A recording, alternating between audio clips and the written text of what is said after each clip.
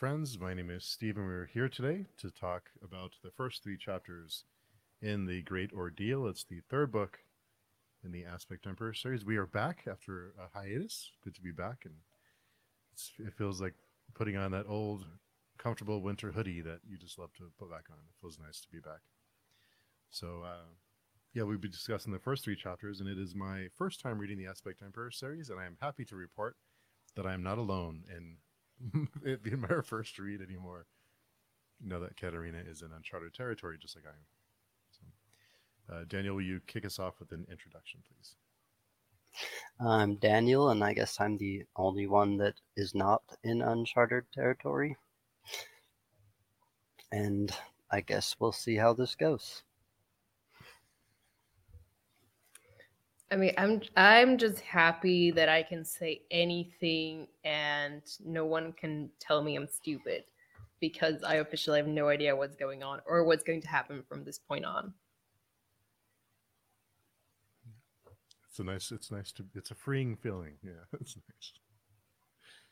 So how did it feel to come back to this world? What did you guys think? Well, I was really excited. Like, I didn't really know what to expect of this book. I've done my best to avoid spoilers. I still know, like, there are some things that I know will probably happen, but for the most part, I really have very little idea of what's going to happen. And I got super pumped when I read these first chapters. The first chapter in itself, I think it's something that we could spend like just 2 hours talking about it without problem. Um, but even the second one, the third one, there's a lot of exciting things happening. And I feel like some things that I've been missing in the last two books are back. So I'm really excited to talk about it. It was a good beginning of a book. R. Scott Baker always ends his books with a big bang, so the next book can't start off as fast. But we're already in the SM Net's like in the middle of a war, basically. Akamian is in Ishwal as soon as we figure out what he's doing. Sorwell is in Ishturbent. Everyone wants to know about the non-men, so everyone is in a place where we're going to get to learn more about new stuff. So I think it's a more exciting start than other books previously. Yeah, I feel like we're finally getting to the place where we've been trying to get to the whole time. Like, it kind of feels like, well, I mean, I guess it makes sense that the first two books were a way of getting us to this point, and like this is where I think most of the really exciting things will start happening. Or that's the feeling I'm getting, at least. Interesting. Yeah, I'm curious to hear that. Yeah. What are you guys most excited to hear about in this new book? Ooh, good question. Probably the non-men. I mean, we already kind of talked about it in the previous episodes, but I'm really enjoying R. Scott Baker's take on the elves and immortality and what it does to its species. So I'm really, well. I mean, we'll see how things turn out, but I'm really interested to learn more about Ishturbent and its inhabitants, and also the Mwama. It's a funny name.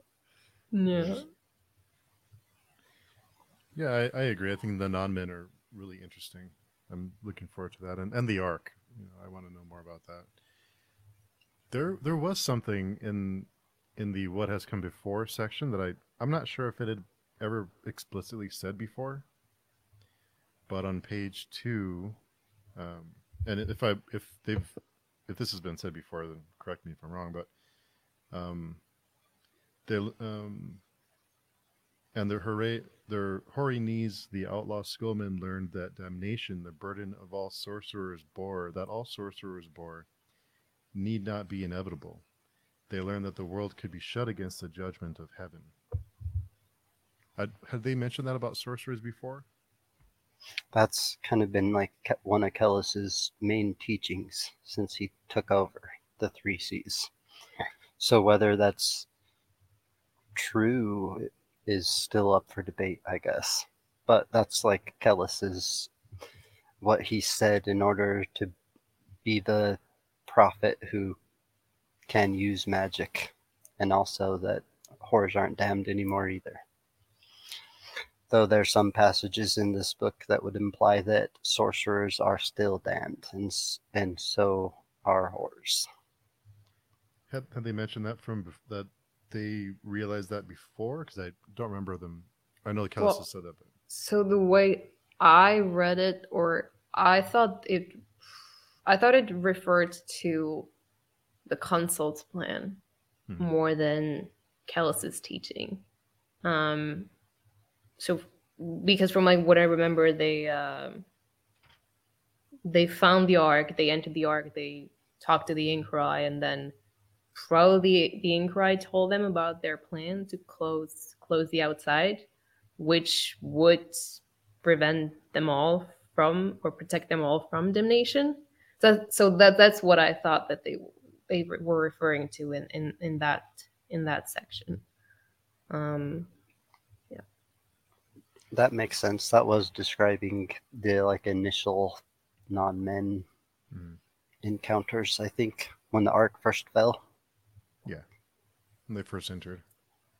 Yeah, there is another thing in the What Has Come Before that I thought was never really explained, and that's the first great ordeal. So I think like they mentioned in the past, like we've heard that there was some other great ordeal that was summoned, I think, by Calmomus, the Calmomus with C.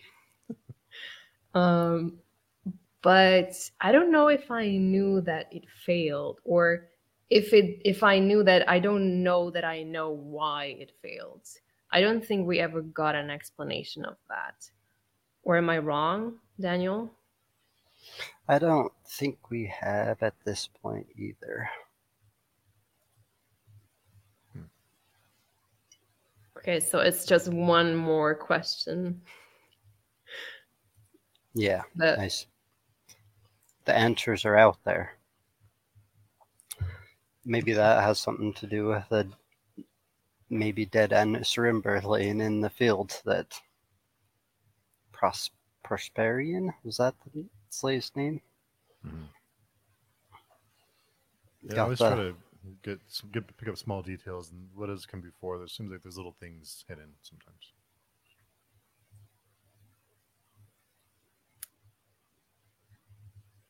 But yeah, so what do you think of the prologue? Or was there anything specific that you thought was interesting or stood out to you? I think it's the last line in the prologue was one that I had. Oh no, it's not the last line. There is a line in the prologue. I believe this is the prologue. Yeah. On page 30, history murders the children of weak rulers. Something that line stuck out to me. But as far as the rest of it, not too much other than repeating kind of what Maithanet had told Esmenet about he isn't what you think he is. Kind of going over that again. Yeah, one thing that I found interesting is to see how Esmenet now thinks of herself as a historical figure, or someone who makes history or is part of history, like someone about whom people in the future will read and learn about. And I found it, I mean, it's a nice contrast, or I think it's good to think back to where she started. You know, if you remember, like in the first book, where she's just a prostitute and she's always thinking about the world outside of her bedroom and the world outside of her city, and she kind of wants to be part of these events. She wants to be part of like the big things that are happening, and now she's one of those people. Like she's part of history, and it's kind of like be careful what you wish for, um, because she does not seem very happy with where she's ended up. It's almost like she's starting to see herself like that, but then when it comes time to make those really hard decisions and ruthless decisions that are you have to make, sometimes she's almost like reluctantly, kind of, when she has to decide what to do with the woman who disclosed her location and caused all this, and she was hesitant to act because she reminded her of her. It was almost like seeing her where she came from, and she was hesitant to do anything about it. But when you're in that position, you have to, right? Because then she looks weak to all of her people. Yeah, that, it's like that conversation with Ellie was fun. Mm-hmm. yeah, it's like she can't really ever leave her past behind, but she can't really stop being an empress or a ruler either. And I mean, the conflict within her is I think she's like one of the best characters that R. Scott Baker's written, if not the best, because like the trajectory that she's like gone, the journey that she's went through, and the layers to her character are just like she does like there are like she's not necessarily my favorite character. I don't necessarily find her chapters to be the most exciting, but as a character on her own, I think she's wonderful. She's really fleshed out, and she's been through a wide arc of a story with lots of challenges. I still remember her almost getting stoned to death by a bunch of little kids. I remember her dreaming she could wear boots. Just come a long way. It kind of makes me a little sad because I know some people are turned off by what happens to her in the first book and the darkness, and they stop reading the series, but they miss out on such a great character that she develops into. And also the fact that she is a mother, and in some ways it makes her incredibly weak. I mean, especially in her relationship to Kel Momas, but then in some other ways it also makes her incredibly strong. Like her strength of will, I think, is something that has been consistent about her character from the first time we meet her until today. I mean, for Callus to choose her for his seed, I guess. I mean, that says a lot about her. For him to choose, not that that's something to be proud of. I think you know what I mean. This comes out wrong, but she must be something special for him to choose her to bear his children. That sounded weird. It made sense. We Okay. got it. We get it. Okay, Yeah. I also thought in this prologue, like the juxtaposition between Esmnet and her whole like empire just falling apart, and all she cares about is her kids, and Kellis, his like is turning away from the whole empire in order just to go to Golgotha for some reason. So they're both just like seemingly casting away everything just for something that doesn't seem worth it. You think Kel Momas is not worth it? I don't know. I never hung out with him. Maybe. I'm sure you'd win me over. He's good at that. But if I would have seen him sitting on that throne with like matted hair and just crusted blood everywhere, I don't think he would make it back from that. I would never like kill Momus.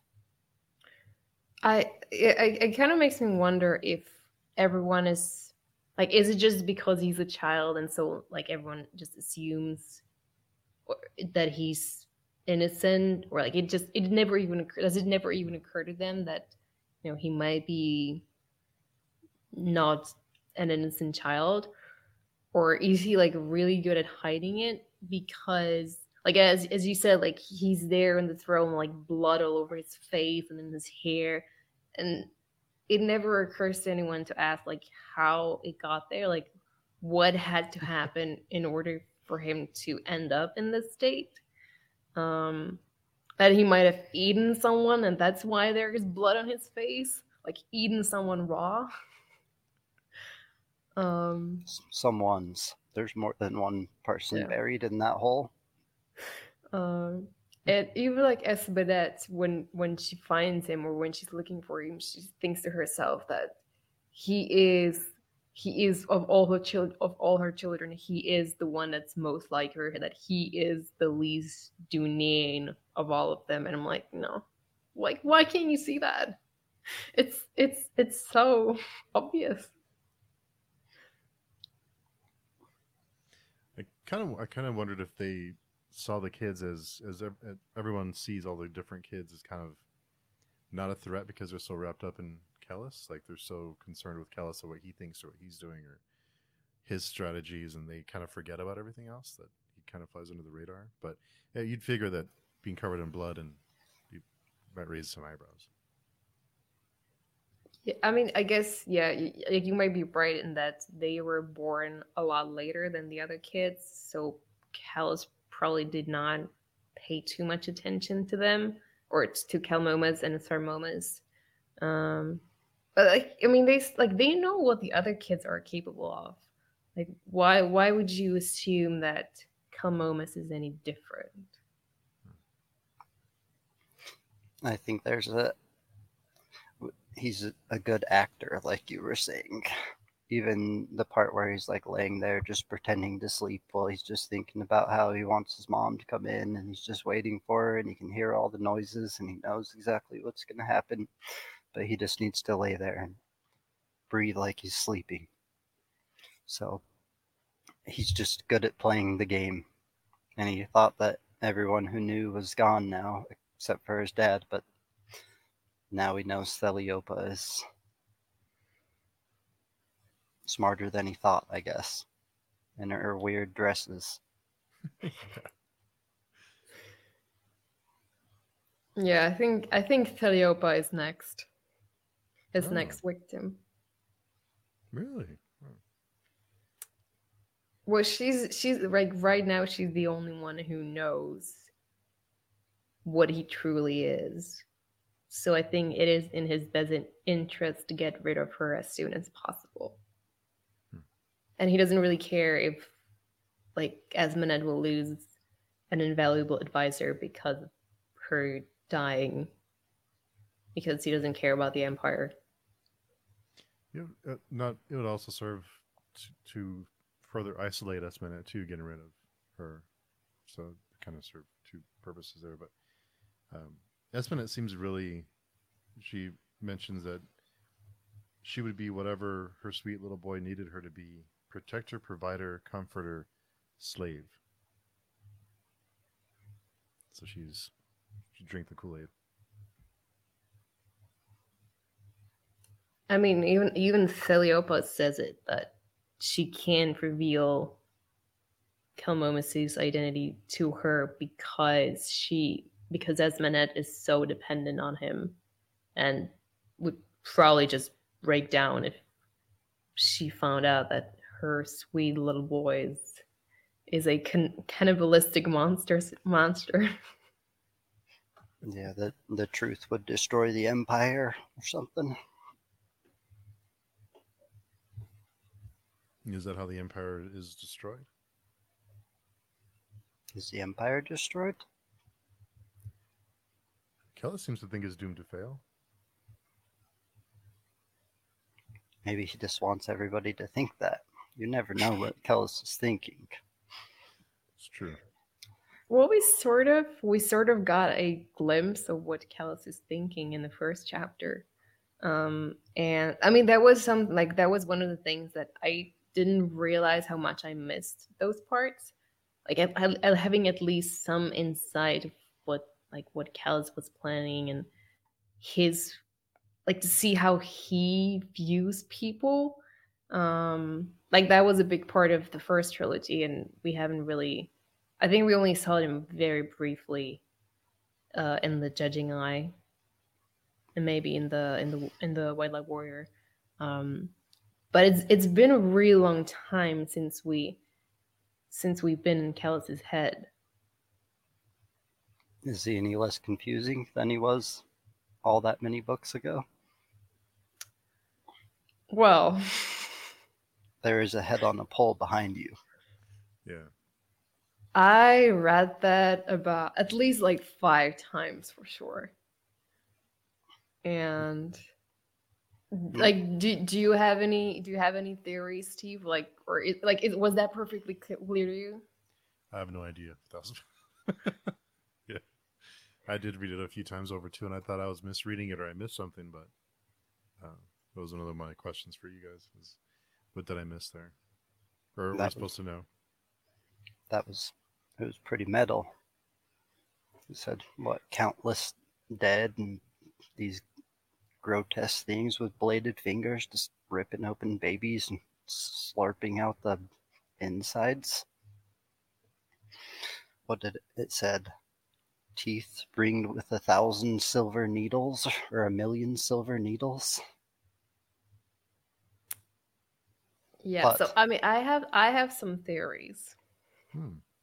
Go for it. Okay. So I think, and if I mean I have, I can be totally wrong, and that's fine because I don't know. But I'm thinking that is a description of the outside. Because I mean, it kind of like it's similar to how it's like described in the Tusk, like the demons, like I don't know, eating people.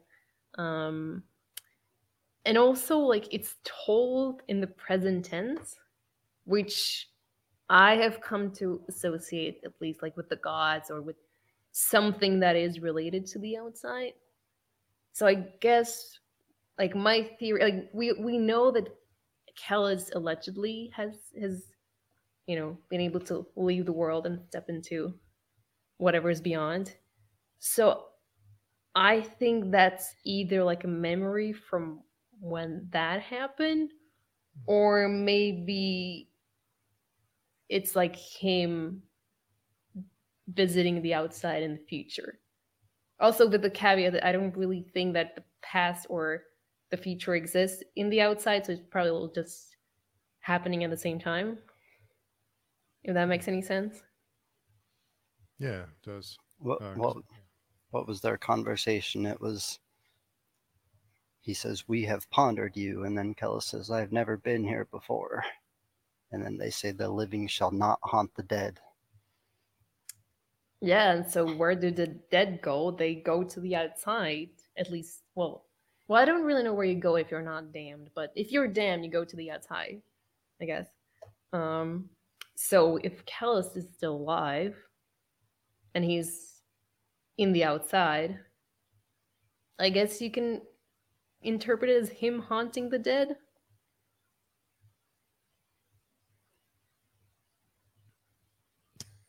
I think there was enough to suspect that. That's a good conclusion, Katerina. Okay, thank you. And at the end of the last chapter, Kelmomus is thinking about his dad, and he's even thinking, but they say he's been to the outside. And then he's like, "I don't believe that, though." So little Kel can't fathom it. Yeah, I think Kelmomus is maybe too concerned with like terrestrial things. I don't think he has much capacity to think beyond his like little corner of the palace or the city.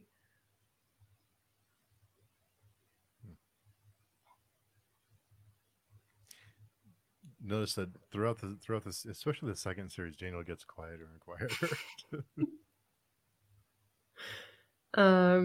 But okay, but it still doesn't solve the question of what is the head on the pole. Yeah. Well, there's also there's a couple of, when everything happens at once, the past, the present. So I thought maybe he was doing something. He was able to see everything at once. But I didn't even think about. Yeah, I was a little bit lost in that part. So I guess the head on the pole would probably be him or a totem that will get him back to his position. Because the outside is everywhere all at once. Like, seemingly. In a giant lake of fire. So it would be something like an anchor to the, what do you call, like what the real world, or the inside. We'll just call it the inside. Okay, fine. I'll call it the inside.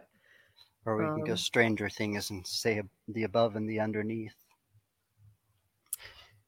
Okay, I'll just stick to the inside and the outside. But there was another quote where they were talking about damnation, and someone who I assume is Kellis, he says that, where did I had it somewhere? He says that he does not fear because he doesn't fear damnation. No, that doesn't make sense. You have no fear. You refuse to drip fear like honey because you have no fear. Because you fear not damnation, because there is a head on a pole behind you.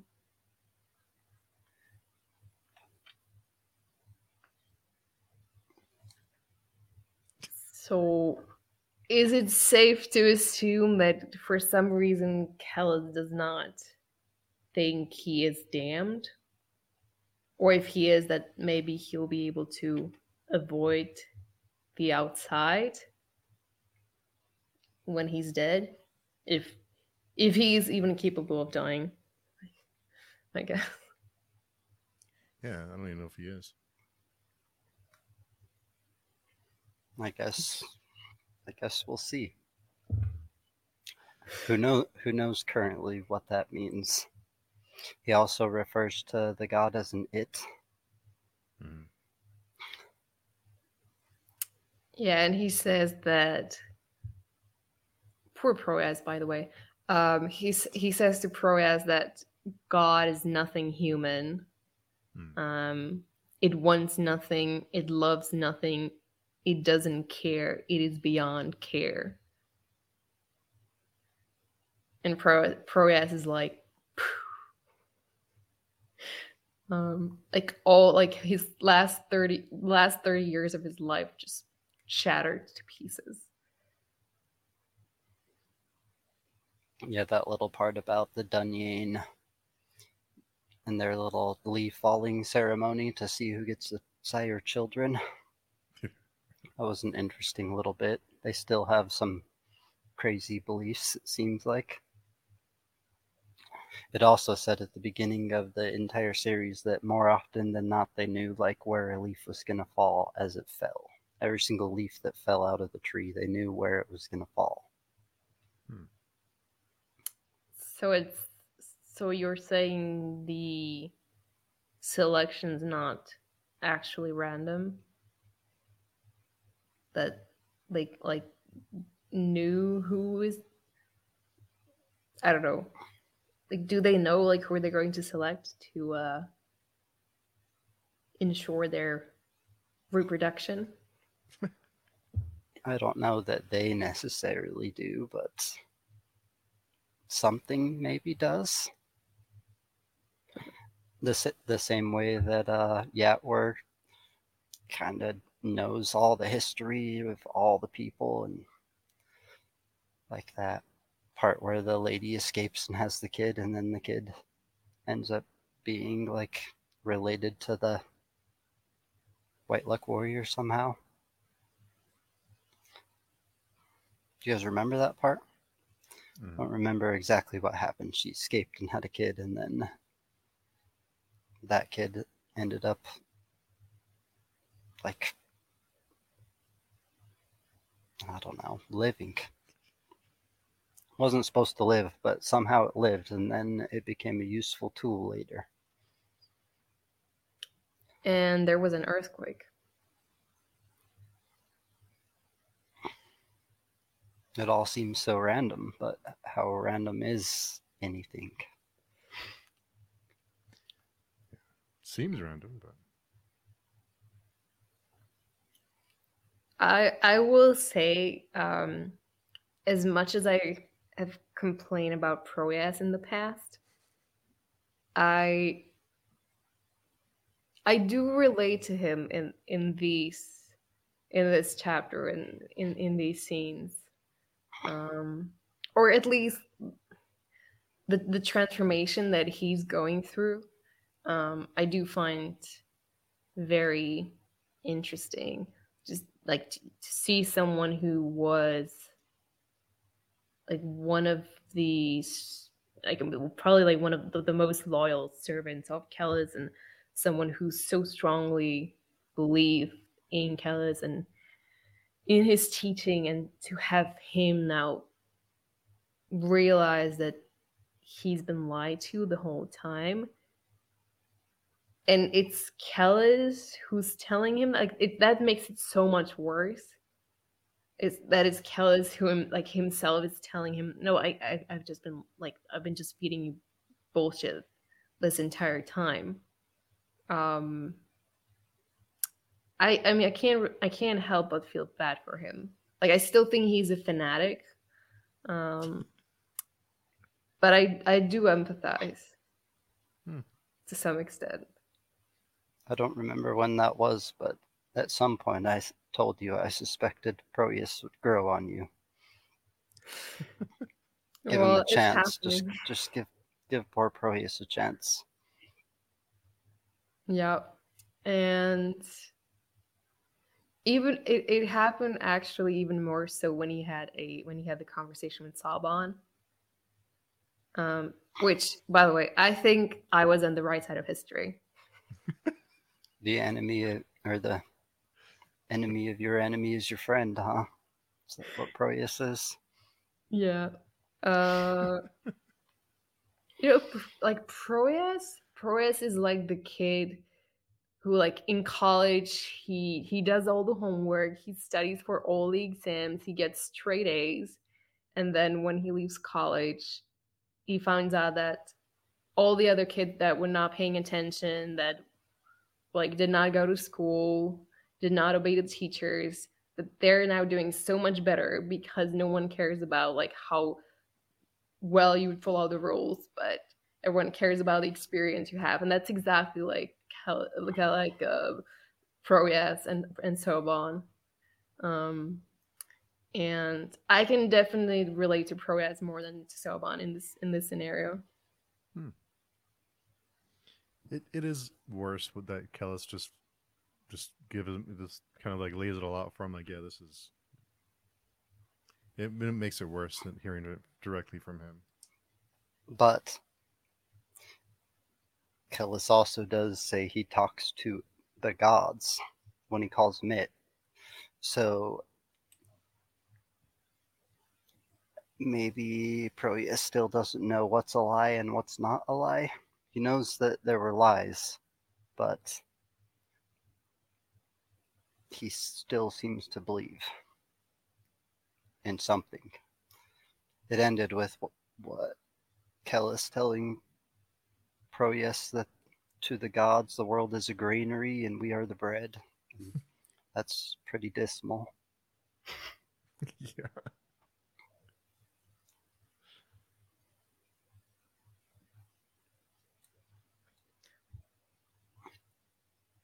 So I guess we'll see how much he breaks him down or what the purpose is.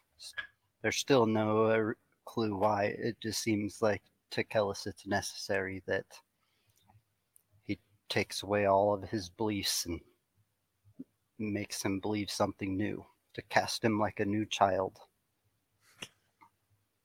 Yeah, that is definitely something that I also want to know, because it seems obvious that Kellis has a plan. Like he has a very good reason for why he's doing this to Proyas and to Soban as well, I guess.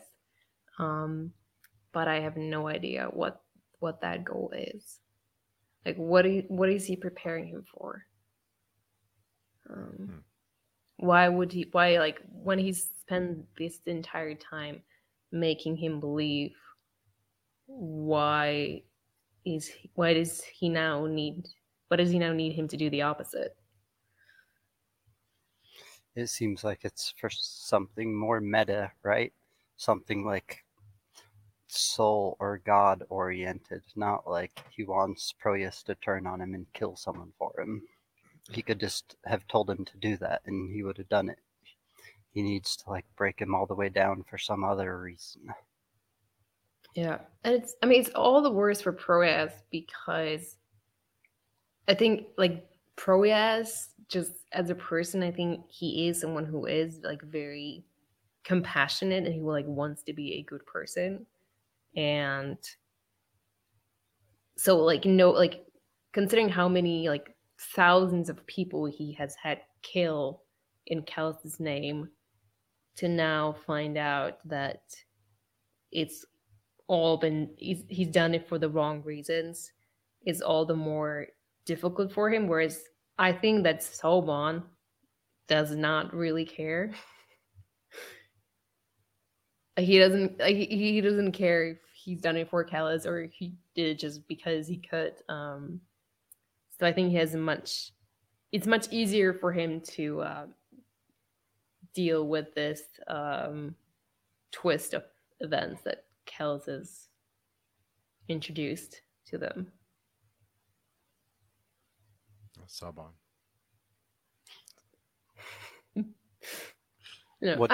I'm happy. Like I've missed this as well. Like I'm happy I can finally,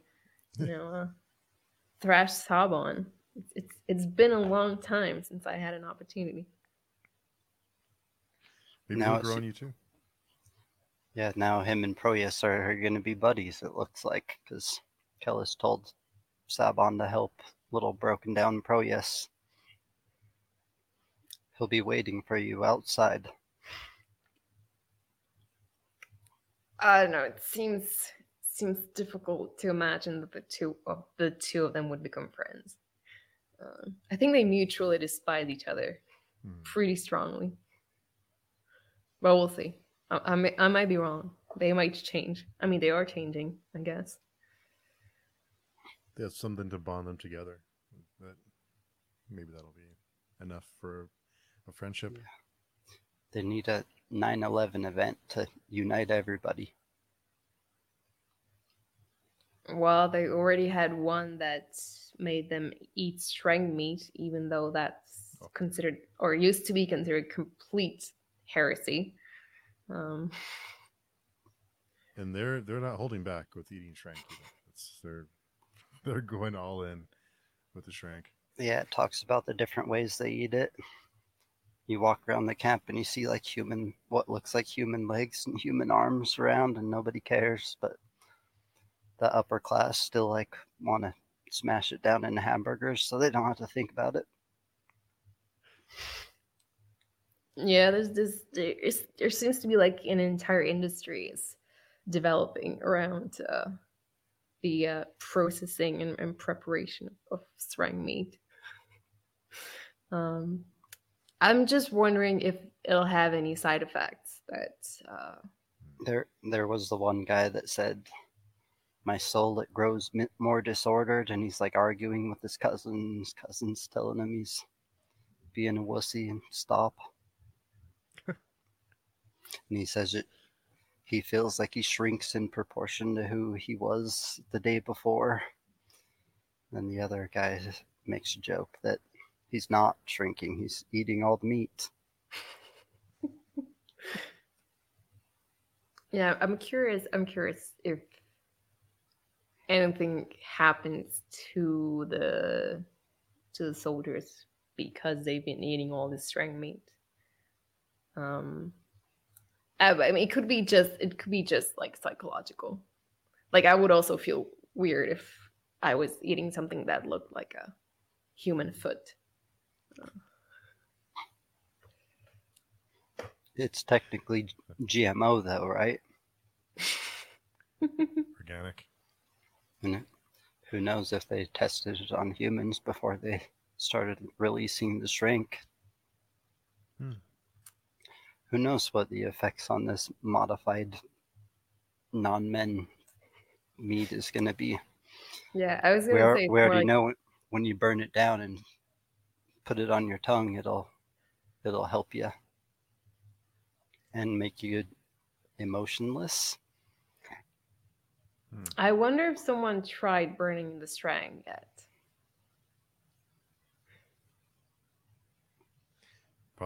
There's piles and piles of bodies to choose from. Yeah, I mean, they I think they also are burning parts of them. So in theory, like, you could get some GMO kiri if you wanted to in the camp. Yeah, that was interesting how it talked about like how at the beginning of the war the Ordeal men like once chased and massacred the Shrank, and now they hunted them and worked a grisly harvest, it says. So they're like harvesting them for food now.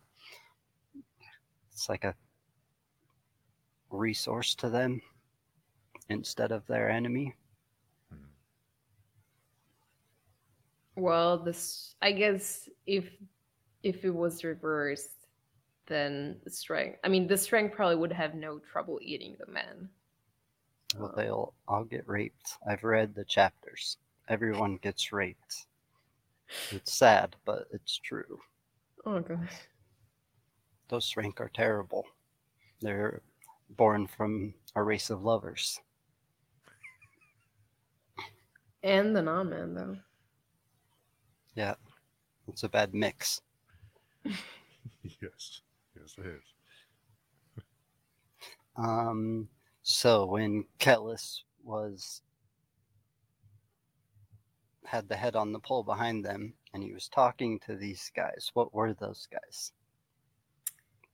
Were those demons? Were those the same people that other school of magic like brought out into the real world? Or were those the gods and we are the bread, even the little babies? Do you have any theories, Steve? I thought it was like god figures, or that's kind of but I don't know. I was guessing. Yeah, I'm probably also leaning more towards them being the gods, because I think probably in the White-Lug Warrior, what was his name? The Kisharim. I think he talked about the gods basically like feeding on souls, of the people who pass to the outside. And so I don't know, like, how, I'm not sure like how literally we should all just take, like, I don't know if they're actually like eating the people, but at least in like more like an abstract way. I feel like he offered Kellis some, didn't he? You just say, "Don't you want some of this, baby?" Yeah. Well, yeah, but they also talk about how, like, or I think Kellis says it, that like human emotions are kind of like meat in the outside. Where is it? I think I wrote it somewhere. No. Yeah, he says that love is meat, hope is meat, courage, outrage, anguish, all things are meat, seared over fire sucked clean of grease. So it does sound like they're sort of feeding on, like, not necessarily on the physical form of the people there, but on like their essence or their emotions or like such psychological states.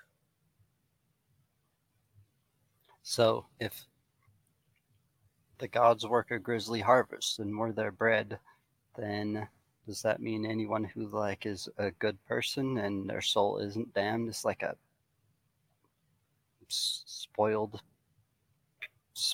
wheat plant? Because they're not going to harvest them. They're only harvesting the bad. If there was no more bad people, they wouldn't be able to suck clean all of the horribleness they seem to like. I don't. Maybe if you're like completely emotionless, then there is nothing to harvest, so they just don't bother. But then people like Mimara certainly love and hate and have all kinds of, I think, thoughts that would not be considered pure. So feastable thoughts. Yeah. But then, I mean, I think it kind of all comes down, like we've already, I think we've had this conversation probably a few times. Like what are the rules? Like who determines the rules? What behavior or what actions make you damned, and what actions are redeemable? I'm still waiting for that list.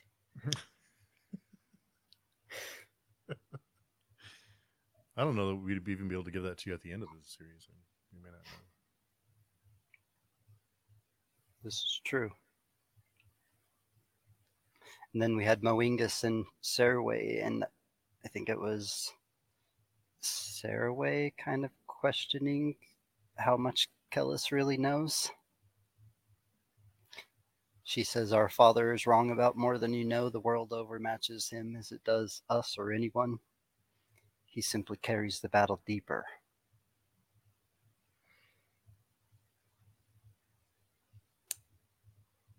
Well, I was also wondering if Kellis, like I was wondering to like does because Soriel, like he thinks that they can't see how much he hates them and despises them, and he thinks that's because of sort of like the mask that Yadwer put on his face, or Prosperian put on his face when he smeared him with the mud. But I mean, is that true? Like, does he actually hate Kellis and Serwa, or does he still believe in the great ordeal to the extent that if he had to choose, he would fight with them against the consult? So I don't know. I'm not so sure anymore. And maybe Kellis sees through all this. Like maybe he knows that Yadwer has been manipulating Soriel, and Kellis just played along. But maybe he is actually blind. I don't know. It's all very ambiguous, confusing. And in these chapters, it sort of looked like Moingus can see that he's lying more than Serway can, just by his rage at them. And then he gets compelled and has to go clean himself. Yeah. Serway still believes that he's telling the truth, and that maybe their dad's wrong, which could imply that maybe their dad sees something in him. And Serway thinks that he's wrong. It is very tricky. And then they need him, seems like they need him to be an enemy. Otherwise, their whole pact might end up bad. They all might get killed. They seem to just get taken as slaves right at the end of this, right? They all. I mean, I have some questions about this. Like, first of all, if they needed an enemy, like if they actually wanted someone who was a true enemy to them, why did they bring Sorwheel with them? Like, why did they choose the alleged believer king to come with them? Like, they could have just picked someone like Duranga, who clearly hates, or at least dislikes, the Anasarimber and is not a believer. They easily could have taken him. Would have made things much easier. So why bother with Sorwheel? That's one question. If you have any thoughts, feel free to respond. I think because they feel like they can control him, or he has some other purpose that they're guiding him to the destination that they want. I think they kind of see him as being weak, and that they can control him.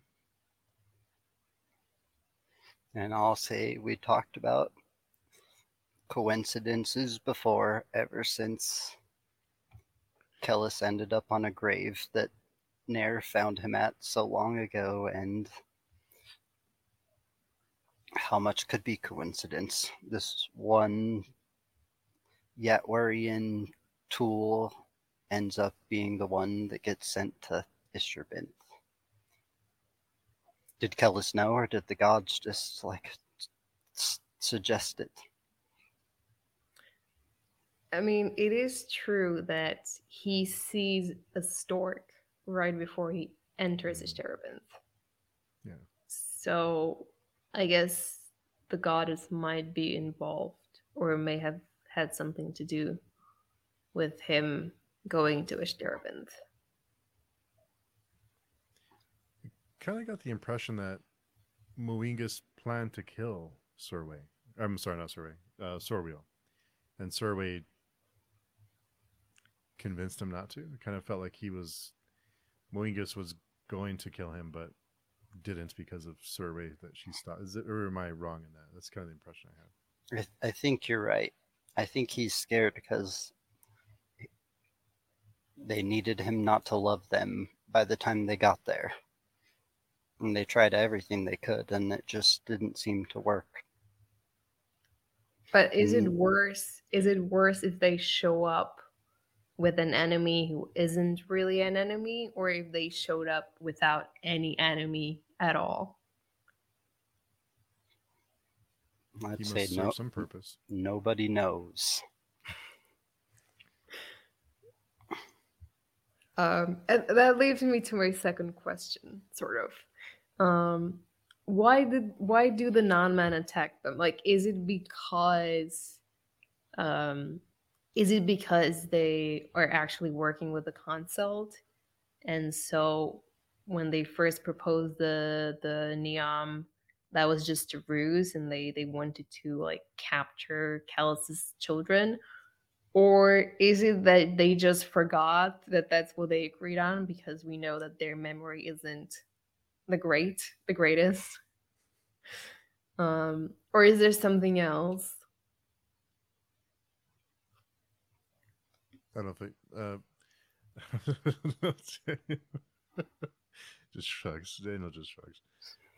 I kind of felt like the consult is using the non-men somehow, and the non-men, like you said, they're not the most stable people around, so maybe the consult is manipulating them too in some way. I don't remember who said it, but we did learn that Ishtar-Bint is in alignment with the consult. I think it was the Synthes talking to someone, but I don't remember exactly when they said that. They did say that, but I think it might have been Nelgikas who actually mentioned it when he remembered something for once. But I don't know. I feel like they might have just forgotten that they proposed the Niam in the first place. And then these like 3 people show up in their house and like, what are you doing here? We have to arrest you.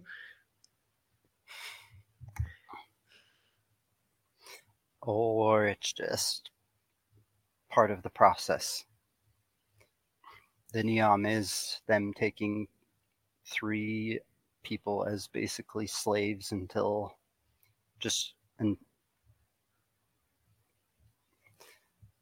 until they can trust him. So how good do they treat the Yamwa? They seemed like stricken children.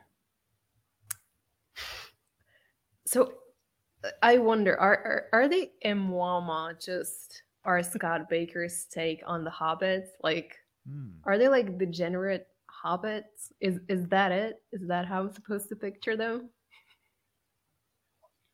I never thought of it that way. I don't know. That's a good point. I mean, some of them even one of them even calls them halflings. I think of them as much more slender than a hobbit, maybe the same size. It talked about one of them holding Sorville's hand and it being like a little kid's hand, but just calloused. A little calloused kid's hand. Then it talks about how they're all like kind of Down syndrome from just all the inbreeding that has been happening. Maybe it is. His take on elves is pretty broken. Maybe it is the hobbits. They don't seem to have any fun, though.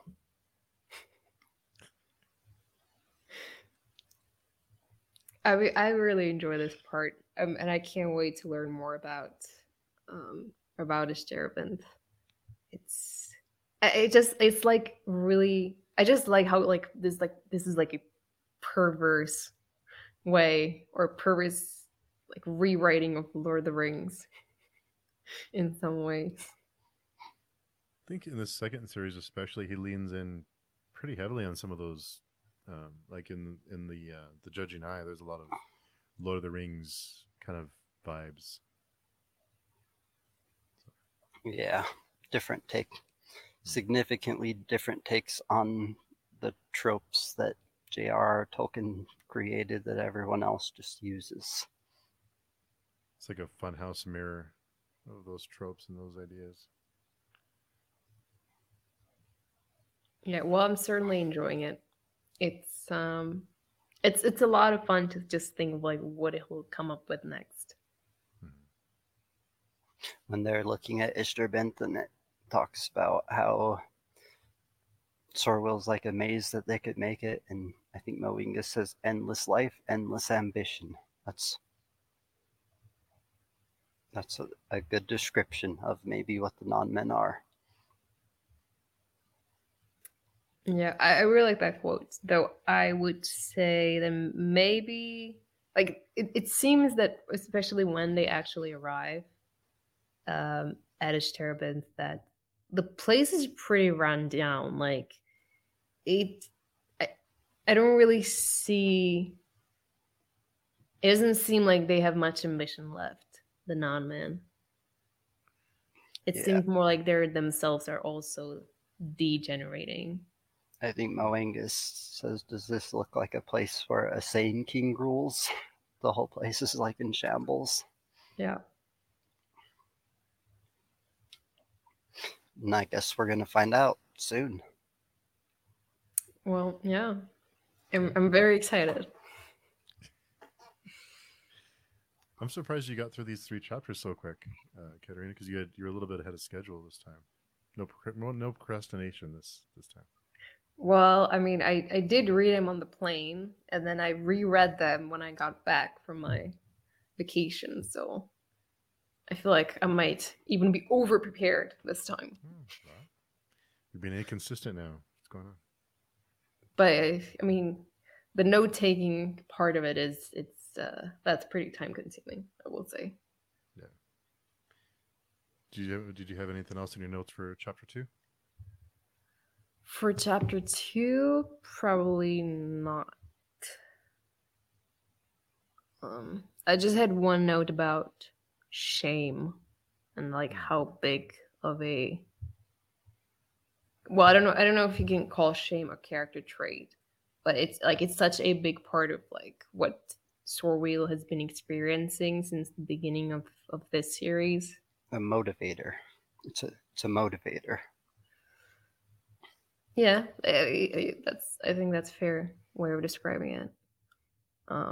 Yeah, like it's such a big part of like what motivates him and what drives him, and I don't know, like I can't, like on one hand he is kind of weak, like he doesn't, he's not exactly like an inspiring person, like he doesn't usually react very well to like things happening to him, but at the same time like he's been through a lot, so can you really blame him that he's turning, like can you really blame the, you know, that he's so like full of hate and just, I don't know, not really holding it together? I guess I didn't think of it that way until you said it. But yeah, I'm kind of rooting against Sorwheel though. I don't know. Oh, I know you like that character. You're a Yatwer hater or just a Sorwheel hater? Just a Sorwheel hater. I don't know. Something about that character. I'm sorry, Canner. I'm sorry. That's fine. I mean, it makes it more fun when he does in some ways remind me of the redheaded girl from the Game of Thrones. Sansa. Yeah. Oh wow! I think of that. They're my only comparisons in like a some kids that go through some terrible circumstances in a semi-dark world. The first time I read this book, I had no comparisons. I just kind of felt bad for Sorwheel. He lost his parents. He's taken away as a slave, basically. He gets chosen as another slave by a god. I guess it depends on the term you want to look at. He's a chosen one, but it's pretty much a slave, right? If you watch how the White Luck Warrior lives his life, he appears like a slave in all aspects to me. Knows where he's going, knows what he's got to do, he doesn't mind. He never has any dreams or ambitions. Yeah, I think there's, I mean, yeah, like I do agree with that description. And I guess like going back to the comparison with Sansa, I guess you can say that both of them, both Sansa and Sorwheel, had pretty sheltered upbringing, and then the reality just crashed into them. And I mean, each of them deal with it their own way, but yeah, they're kind of, they don't really have much agency, and I mean, they both are kind of trying to find it as they're fighting whatever is happening to them, and try to escape through the manipulation that, in Sorwheel's case, like it's mostly the goddess, I guess, but also the Nynaeve and Sansa's, it's all the politicians in I already forgot the name of the city. Gosh, I really need to reread Game of Thrones. I thoroughly hated Sansa's sections. They were so hard to read in those books for me, but Sorwheel is not the same. It's highly readable. I think Sansa is the one character in Song of Ice and Fire that I change my mind most dramatically about. Like I also found her incredibly annoying in the first books, and then gradually over time she became one of my favorite characters in the series.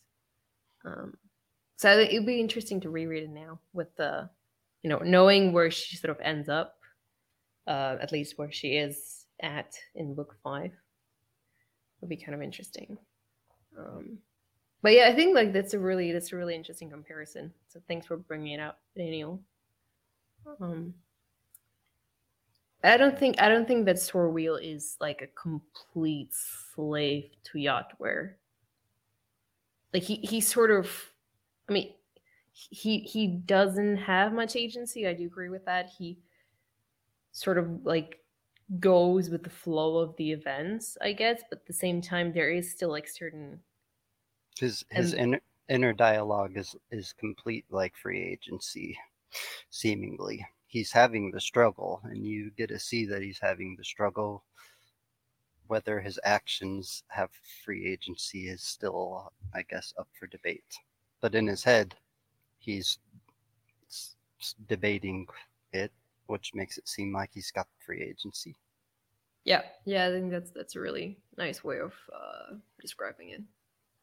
He is still like very undecided, and it's quite ambiguous about whether he like wants to be Yatware's chosen one, or whether he thinks that he should still join the Great Ordeal, even though Kellis has murdered his entire family and holds his native city captive and has made him into a slave, basically.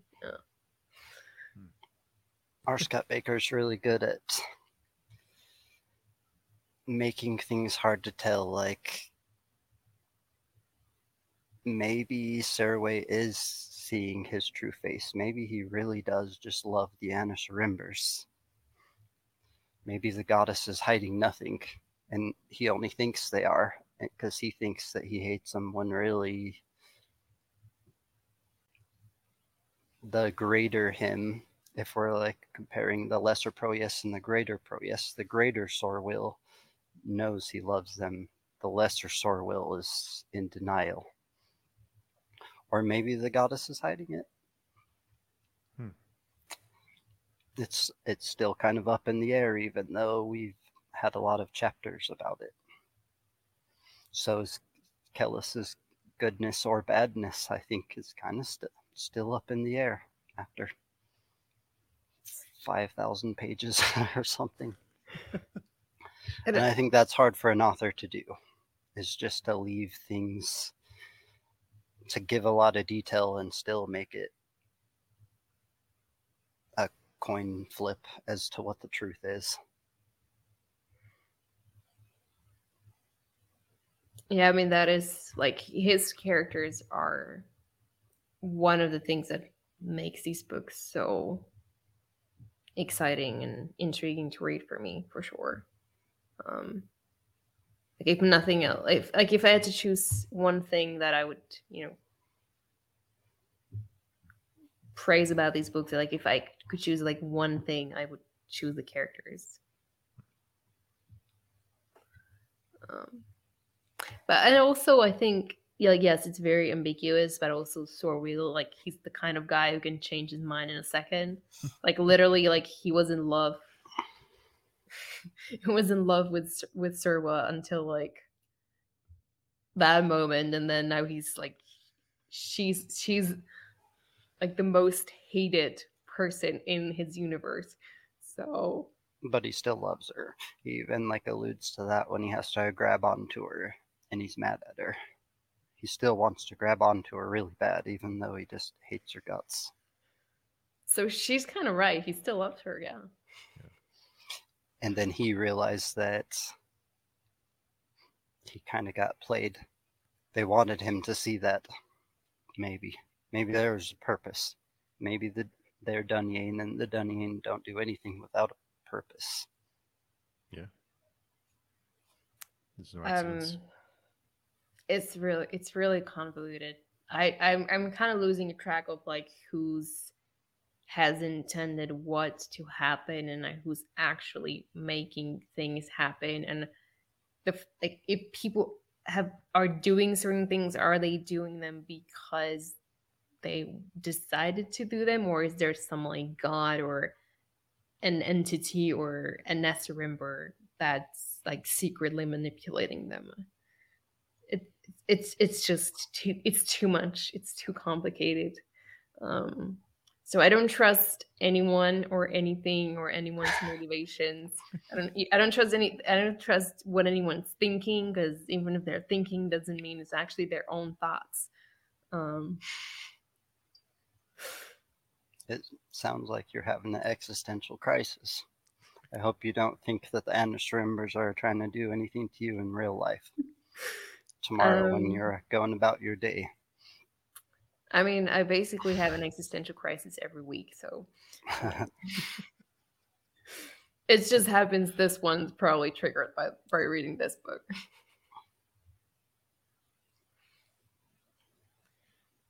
The section to start chapter 3. There's a couple of things. The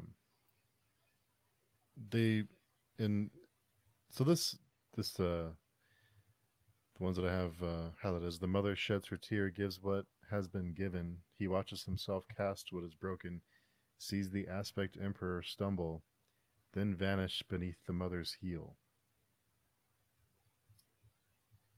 And they also reference a peach, not that kind of peach, another peach. But the peach is already in his hand, and there's a reference to a peach later in the chapter. Kind of, all these things are happening at once. Kind of some Lovecraftian stuff. It's kind of the way those sections strike me. But yeah, I think is it safe to say that the peach that's mentioned in the first scene is the same peach that Esmenet throws him later in the chapter? The other stuff. So I have another theory. I love all these theories. It's good stuff.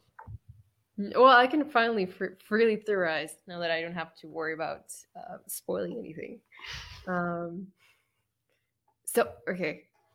Might be complete nonsense, but I think there is going to be an earthquake in Momem. Because, like, when he talks about, like, the mother devouring the city or something like that, I'm thinking Yatwer, she's the mother, she's the goddess of the earth. How can she devour anything? So maybe, like the earth opens or something. Like Mother Nature, kind of. Yeah.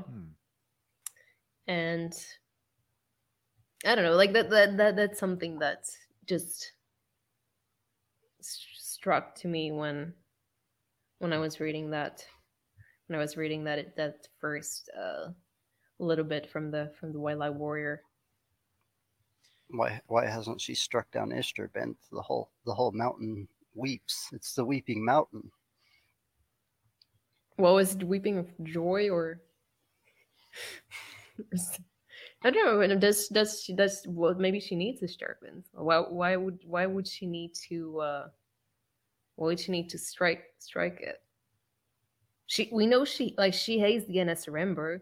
She hates the Empire. She wants to destroy the Empire. So if she destroys Momem and the Empress and the entire administration of the Empire, that'll probably solve her problem of getting rid of the Empire. So you're calling the downfall of Esmenet a natural disaster, not finale. Well, natural. I guess it depends on how we define natural. But yeah, I think Esmenet, Kelmomas will die in an earthquake. Eliopa? I think it talks about Thiliopa disappearing in some like blackness or darkness, if I remember well. Yeah, it is a thin and oddly apparelled girl joins their company, Thiliopa, whose subtlety has been horned into simplicity. Someone who was there when it happens, he explains to her, even as he watches her vanish beneath crashing black. So I think earthquake also could mean a tsunami. Oh, yeah. So maybe... That would explain the ripples. And I mean, the palace is kind of pretty close to the sea, I think. So maybe Thiliopa dies because she gets crashed by a tsunami. And they do reference standing on a green hill, which would mean that they're above ground, so they're above the water. That would be ripples against all creation. How are you liking my theory, Daniel? I was trying to gauge his reaction. He's good at hiding his reactions. I don't know if we're close or not. It's a decent guess. We know that he seems to see lots of future things all at once, and it's hard to pick out the interpretation. It gave us one example with the peach because we seen that play out. The question get asked and the peach get thrown. But maybe the darkness is Kelmomus. What do you think the White Look Warrior sees when he looks at little Kelmomus?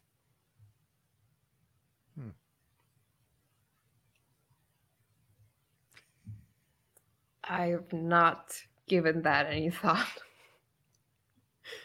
I mean, you could be right, but R. Scott Baker likes to play with words.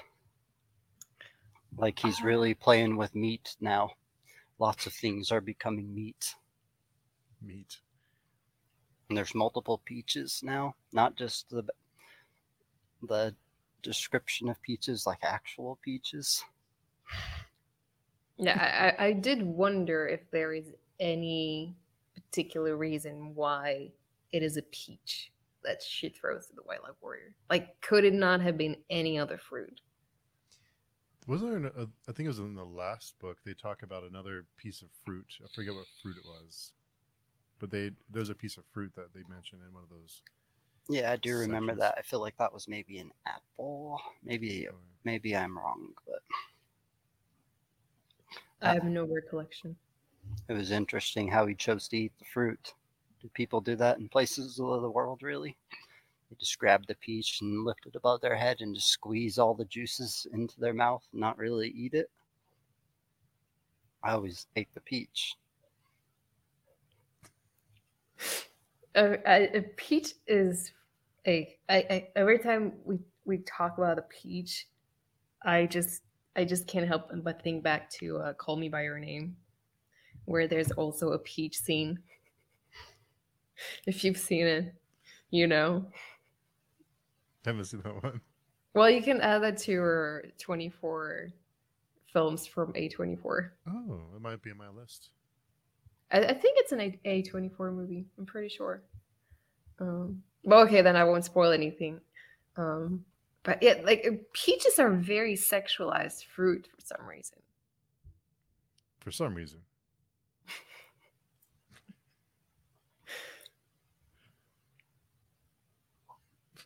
Yeah, who knows why? But yeah, I do agree. Like there are a lot of like abstract things, and people are being compared to edibles in these books. Edibles for the gods, or the demon Sifrang, whatever those things that just are relaxing in a lake of fire are. Yeah, I maybe one day I will know what the difference between a god and a Sifrang is, but until then.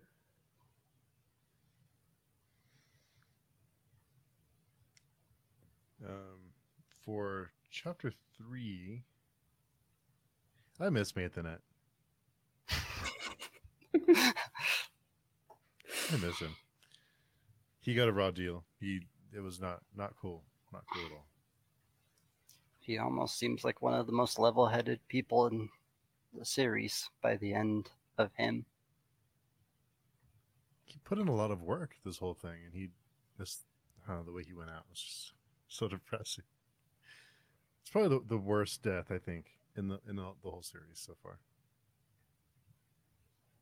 I mean, depends on how you define worst. Well, I mean, Surway was a rough one too, and she was pretty helpless. I mean, she didn't have as much control over the situation. She had no control over the situation. So yeah, maybe not. I would argue that Maithanet's death was pretty quick and painless compared to some other deaths that we've witnessed in the series. Doesn't But doesn't yeah, in yeah. in Rao try to like jump off the thing and they like scalp him, like grab his hair or something? what? I don't remember that. I feel like that's how he died. He died like trying to run away right at the end, and he lost his hair.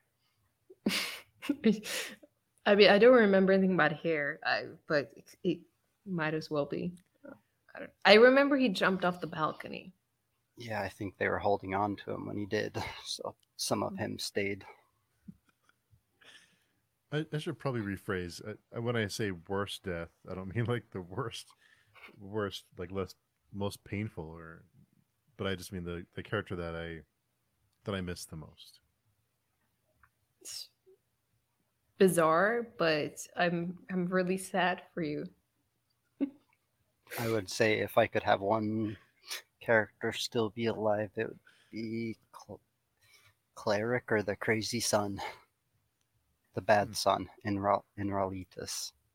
Mm. Oh yeah, that'd But be a good one. but Cleric would be cool to have alive still. What about you, Katarina? If you can bring back one character, who would it be?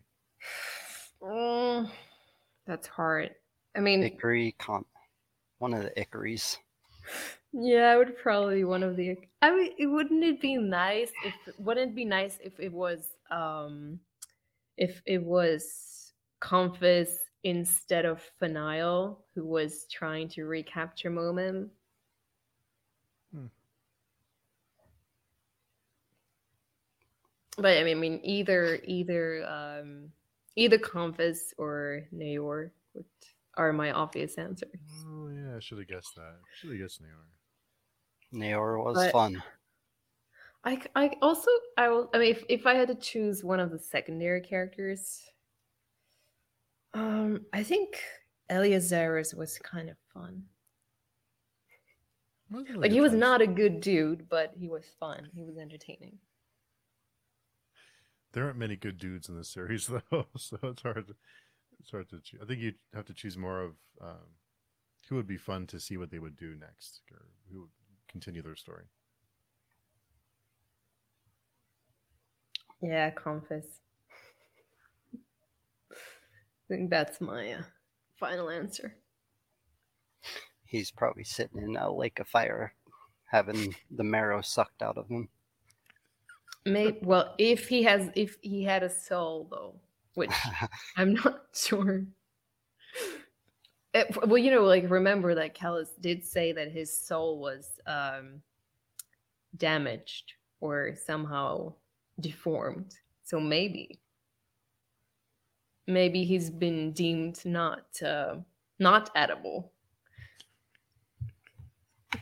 If And anyone was not edible, I think it was the captain. His soul bounced.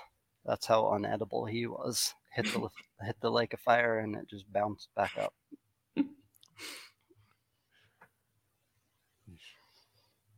yeah, Or Kellis brought him back from the outside, maybe, since he's been there. maybe he was like a leech, and when Callus was there, he like just got stuck in his pants or something, and Callus brought him back by accident. Kellis doesn't do anything by accident. Fair enough. But I mean, it must be pretty difficult to navigate the outside. Yeah. Even if you're Callus. He does still need a head on a pole behind him.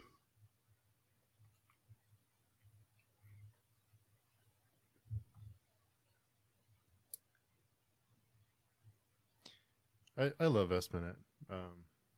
I thought she was going to die in this chapter. I thought that was it for her. Really? Yeah, I thought she was going to die. It was close. It was a Yeah, it was close pretty one. close. She didn't realize till it was too late. But I like that everyone questioned her or kind of would try to, like, what would Callus do, basically, or Callus, his outlook on things or the decisions he would make. They all wanted her to do whatever he would do, and I like that she did. She still um, made the decision she wanted, even though she kind of got lucky at the end of the chapter. I feel like things just kind of worked out for her. Like it wasn't, she kind of, you know, wasn't necessarily her. Just things worked out. I mean, was it like,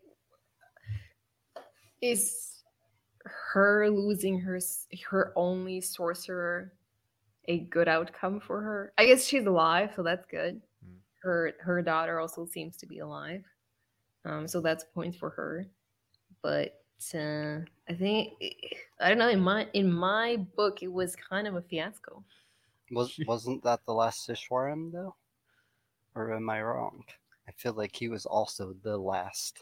But is he dead though, or did he fly away? Because that was also kind of unclear. I think that he got arrowed to death because he looked at the Kore as it was coming, and it took away his defensive thought. Oh, And then is that it what talked happened? about arrows jutting through his shoulder, and then something like pushed him over, and he toppled. The ground beneath him gave way. Death came swirling down. It Well, didn't. it It didn't didn't say. say as much. Yeah, I think he might still live, but he'll probably need some time to recover from getting shot by like 3 arrows in a row. But yeah, I was a bit confused about why he didn't have any defensive wards. So you're saying that he, like, the Kore basically like negated all of those? Is that what happened? His focus, like at the moment she threw it, he looked over, and I think he just barely dodged it. But him dodging it took away his inutterals or his ability to stop that. And I think the Kore like kills the defense as it goes through. Yeah. It Okay. kind of the way they describe it, it's like an invisible shell, and it shatters the shell. If that makes sense. I assume he died because they were going to be able to kill the Finale. So if I assume everyone who came there died. I never related to Esmond more than when she threw the Kore and missed. Because I was always so bad at throwing balls and anything in sports. Like my eye hand coordination is so bad that if it was me, I would have, like, it would not have been like close miss. It would have been like 5 feet away. Oh, that's, I don't know how big feet are. Sorry. But it would have been like a miss by a long distance. I like how you said Esminet's still alive, so points for her. Like, oh, I guess she's still alive. I guess it's okay. I mean, it could have, as you say, like, she could have died. This could have ended up a lot worse. Because there was a point there where she almost was preparing for it. Like it was almost like, okay. So I thought that was it, but it was a fiasco, definitely. Points to Finale. They played the Dunyan game better. It seems like they kind of have a snare approach now, or a nair approach to like think about what the Dunyan would do before you even do anything at all. Yeah. Well, I guess also now that both of the sorcerers both of the sorcerers are dead, the nothing's really like the nothing's really changed. Like they're still sort of even. Like no one's really come on top because of this encounter. I think they said 8,000 to 30,000 estimated.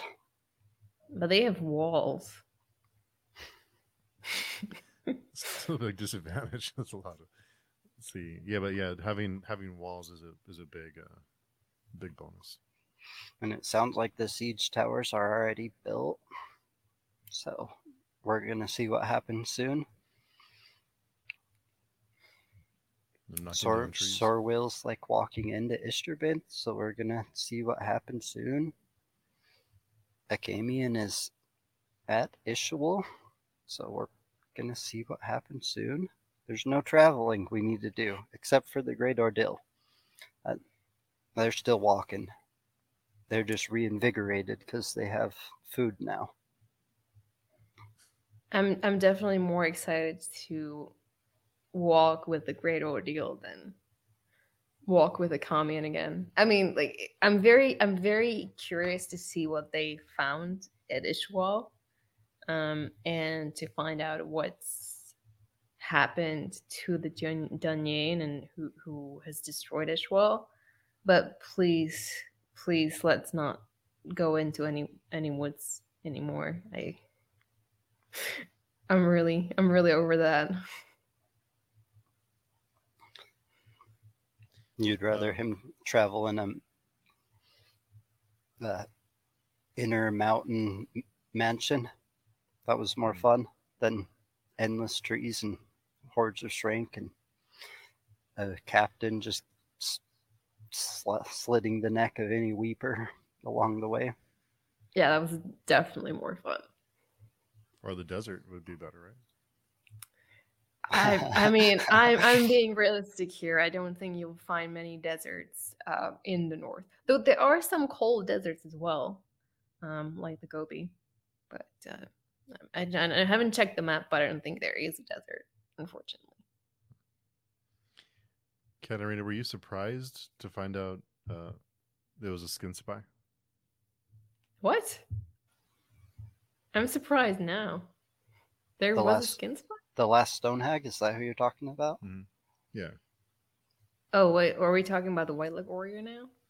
No, hold on. Give me 1 second. Let me find the page before I say something stupid. You're in a safe environment here, don't worry. I doubt that. I think when the arc fell, it kind of turned 100-mile radius into kind of desert. It killed all the trees and leveled the land. That's desert-ish. Okay. I mean, it's been 4,000 years. Shouldn't some vegetation have returned? Maybe. I want to reference something when it talks about the Basharag and basically anything that comes from up there, but I'm going to wait. Okay. Their description. There's some weird descriptions of these crazy monstrosities. Okay. I also say I'm a little bit disappointed with Maithanet. I'm sorry, Steve. What? Ooh. Because I mean, Shots you fired. would think, like, as Dunyan, that he would plan ahead and like try to secure the defenses of the city in advance.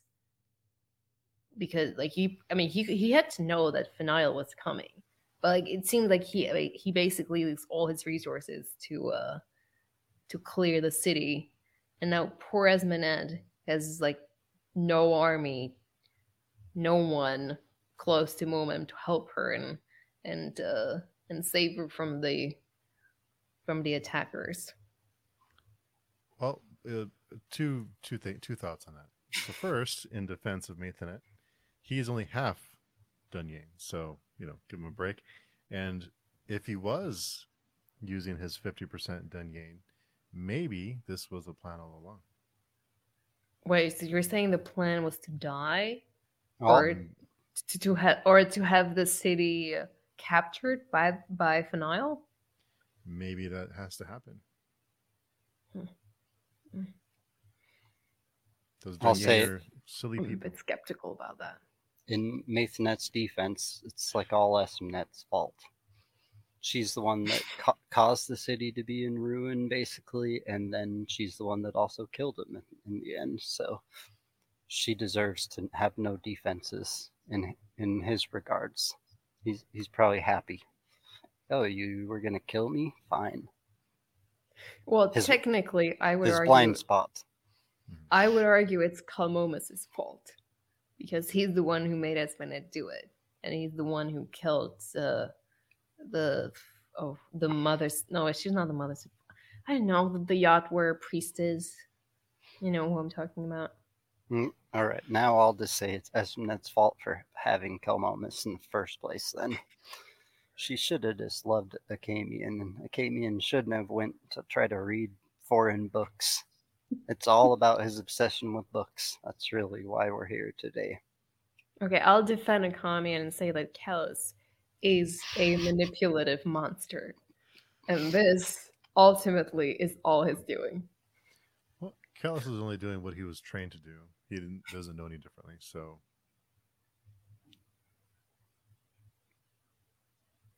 Yeah, he still might be the savior. You don't even know. He still might be trying to save all of humanity. If he has to just like let a person or two go, it's fine. It's like the AI cars. Do you hit the old lady or the little kid? If you're going to get in a wreck and you have to hit one of them, how do you decide? this is programmed into AI cars.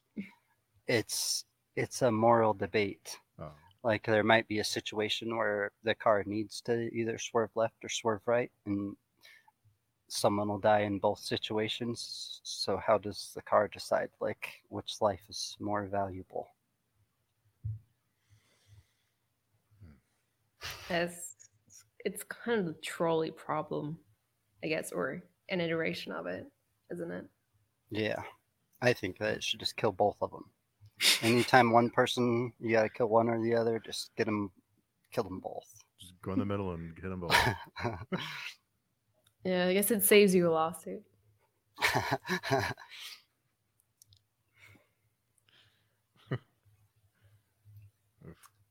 So I have some more questions.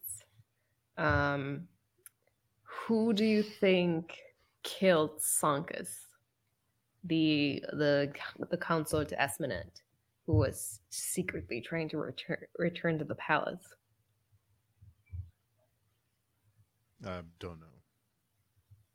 Your options are the Finale, probably, or Kelmomus.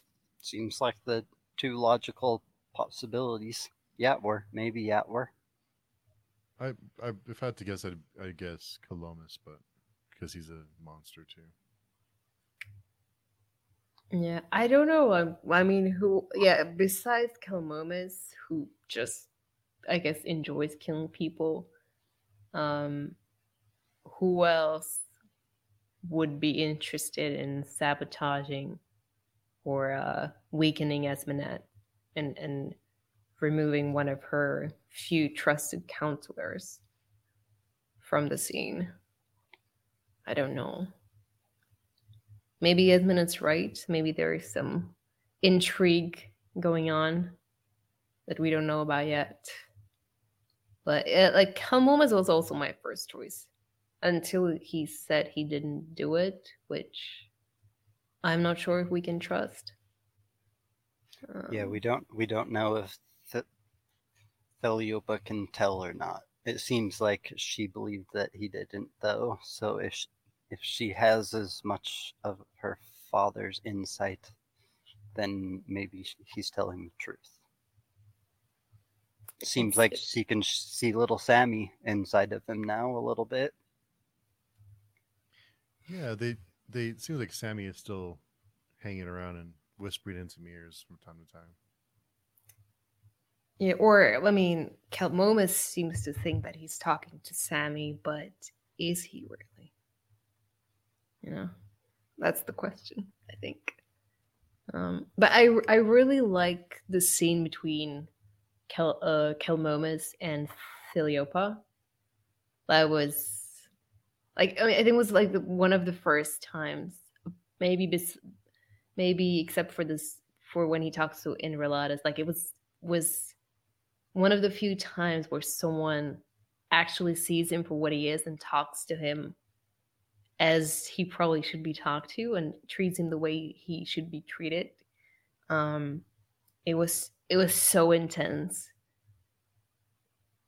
and I was like really anxious to see like whether he was going to kill her on the spot or if she was going to tell Esmenet. And in the end, she decides not to. But she knows now, so she's a threat to Kalmomas. Yeah, she put a target on her back. maybe should have just kept that information to herself.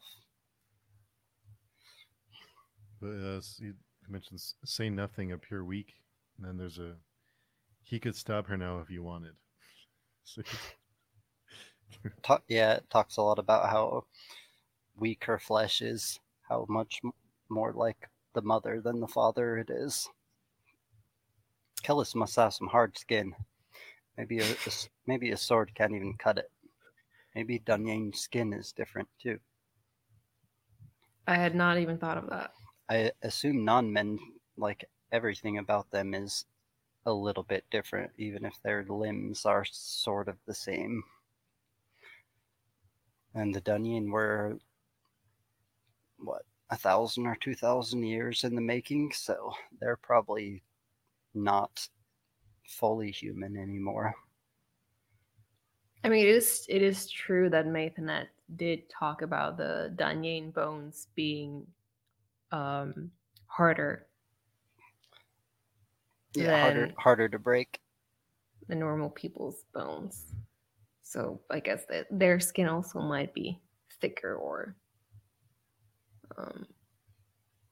less easily pierced than a regular person's skin.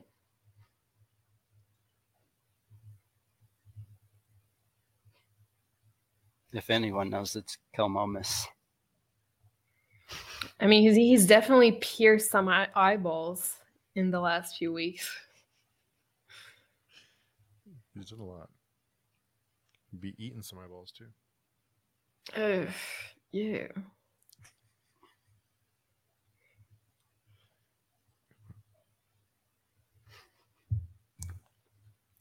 Yeah, so that whole section with Espenet at the end was pretty intense. I love that section. Even though I'm glad she made it. Glad she's still kicking. You get more Espenet sections.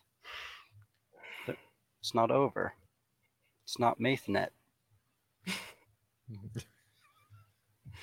I do wonder, I know we have another almost 2 books to go, but I do wonder, because we're still building, right? We're still moving forward. We're still learning new things. Kind of wonder how we're going to wrap all this up. Like, how is this all going to come together at the end? I mean, just in general, like, there's a lot of story to even get to, and then once we get to the climax, then how is it all going to tie together? It's a lot of strings. There's a lot of strings around. We have more and more strings. I wonder how it's gonna. I don't know. I'm gonna remain stone faced right here. I know. I mean, I think we're getting close to Golgotha. I assume that Esmenet is going to stay in Moomin to wait for the earthquake. You know. The tsunami? Yeah, and the tsunami. But I think that is probably where she will meet her end, if she does at all. And I mean, this book is still pretty thick, so I think I have confidence that we'll get at least some answers to some questions.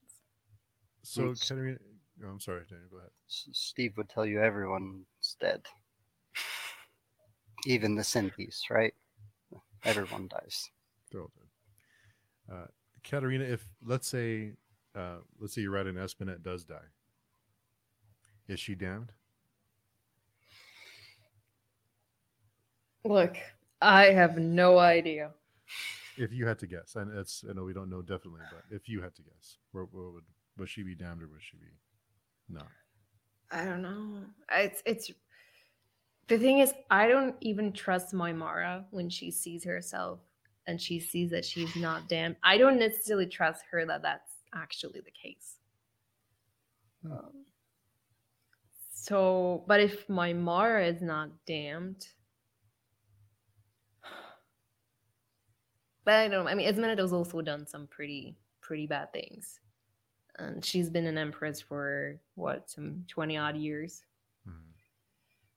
She has made some unpopular decisions, and certainly people have died because of her. She burnt down like a whole city because she was sad she sold her kids to that city. Yeah. It was her fault, so she killed everyone. That's And damnable. And I think did she actually end up killing Neri, the prostitute that was hiding her in her apartments? I took it as she did, that she had to. She was reluctant, but I thought she did. She definitely went there. And Neri was slinking in a corner, and she was more. What did it say? After. Oh, after the yeah, it sounded like she had already had a bad day. Yeah, after That's the Understand after the customs come, then the executioner comes, and that was before she even realized it was Esmenet. I mean, she still could have let her go. We don't know. She may have. If she did let her go, it's going to come back to hurt her later. What if she renames her Memara and just lets her move in? There was one quote which I found pretty confusing, and it's something that Esmenet says when she's surrounded by all these like generals and counselors, and they're all men, and she says something along lines of maybe she preferred the company of whores. After all, she also married one. Yeah. I thought it was very strange. Well, Kellis he's made his rounds, I guess, but or it may mean whore in a different way, like the fate. Whore, yeah. Whore and fate are directly like linked together in this book in parts. Okay, that would make a lot more sense then. I mean, now that I guess there were the concubines, but yeah, the whore representing the fate makes a lot more sense in these circumstances. Or maybe it's just in thought, because Kellis doesn't love her. He loves something else, and nobody knows exactly what it is. Ends to a means. It seems to be what the Dunyan love. Winning, dominating.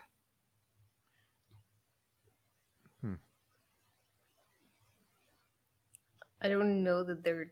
I mean, maybe I wouldn't describe it as love.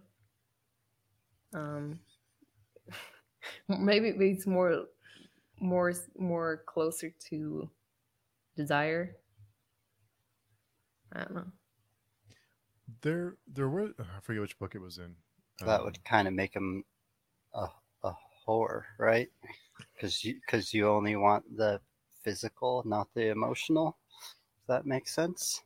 Well, that would be more. I mean, I would say that describes someone who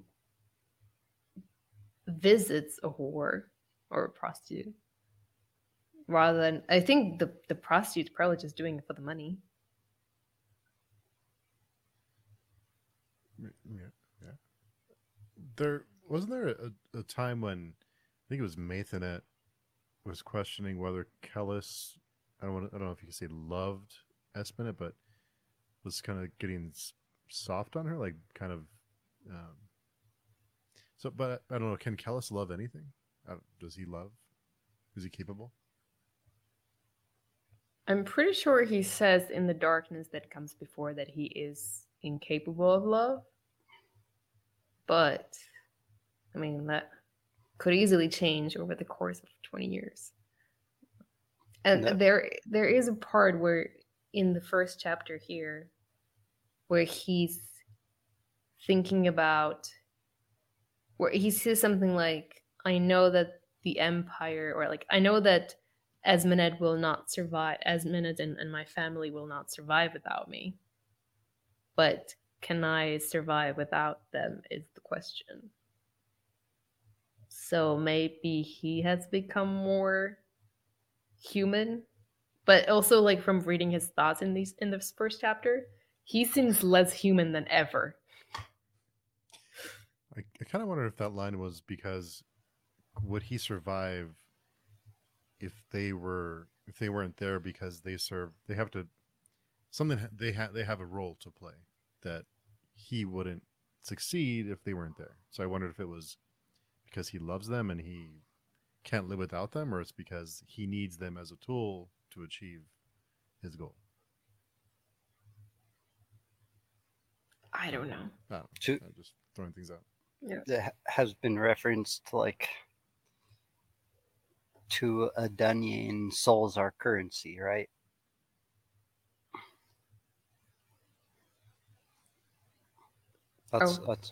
That's how they like control. The more souls they have, the more currency they have to work with. In what do they allude to this old battle as? The Ageless War or whatever. The War for the Souls. What do they call it? The Forgotten War? Was the Forgotten War? I can't remember right now. I can't recall. I've honestly no idea what you're referring to. The battle that's been being fought since like the Age of the Non-Men for souls.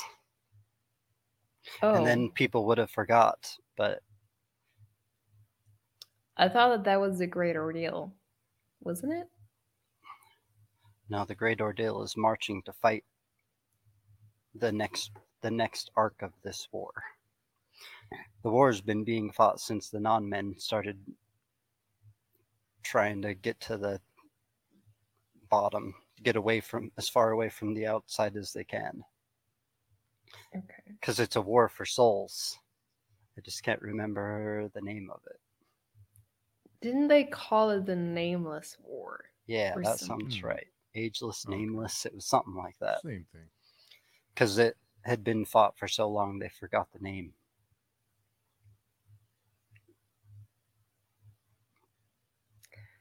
I'm honestly like maybe more confused than I was before you said that. It's the war the Synthes or the console got constructed to fight, to close off the outside. Okay. Yeah. Get down to 144,000 souls. They've been trying to do it for a long time. And from what we learned, they did it on other planets and it didn't seem to work. Oh, yeah. It seems like they got other planets down to lower than 144,000 souls, and still they ended up having to crash into Irwa. But have the Dunyan always been part of this war? I think just a soul is naturally like born into the war. If you got a soul to wager, then you got their sides, if that makes sense. People can forget that the war was even happening, but the whole time the war's been happening. But then, according to Kellis, Moangus and the other Dunyan would eventually side with the Incroy in this war. Yeah, because the Dunyan soul doesn't seem very light. Edible. Yeah, there we go. That's a good way to put it. Anything else on your notes, or anything else you guys want to talk about? No, I think I'm good. I'm more confused than I was when we started this recording. So it's probably better to leave it at that. I think it's pretty much par for the. I mean, that's usually what happens, right? I think I'm usually more usually more confused or more to think about after. That's another way of putting it. Yeah, we're always getting some answers, but the answers are just full of questions too. Another thing I think Baker's good at. Soon we're going to figure out what happened in Ishwal, but is that going to be like the end of the questions, or just lead to a whole other set of questions? Soon we're going to be in Golgotha. Is that going to be the end of the questions, or is that going to lead to a whole other set of questions? a whole nother set of questions. That's usually what life does. Just leaves us with more questions. It's true. Very true. So we are doing chapters 4 through 7 for next week. Is that right? So anyone reading along, we'll be back next week. It's good to be back. I missed you guys. It was weird not talking to you for a few weeks, but glad we're back in the swing of things and discussing this series. So before you go, Daniel, where can people not get in touch with you? At the Page Chewing Forum. Or in the comments when this video gets released. I'll eventually look, and I'll eventually try to go back and look. And Katerina? Yeah, I've been following in Daniel's footsteps. You can't really find me anywhere anymore. But I'm still on the Patreon forum. So if you send me a message or if you tag me, I will most likely read your messages.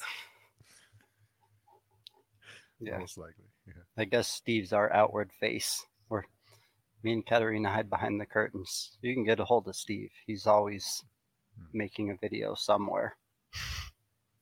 Yeah, it's been busy. Soon we're going to have 24 new videos in 24 days. Yeah, that'll be fun. Just have to figure out a schedule for that. And I need a few weeks off. I need a little break, and then I'll start that. You should put the list on the forum somewhere, and maybe I'll try to watch some of them. The list is there. Okay. You're welcome for anyone you want to.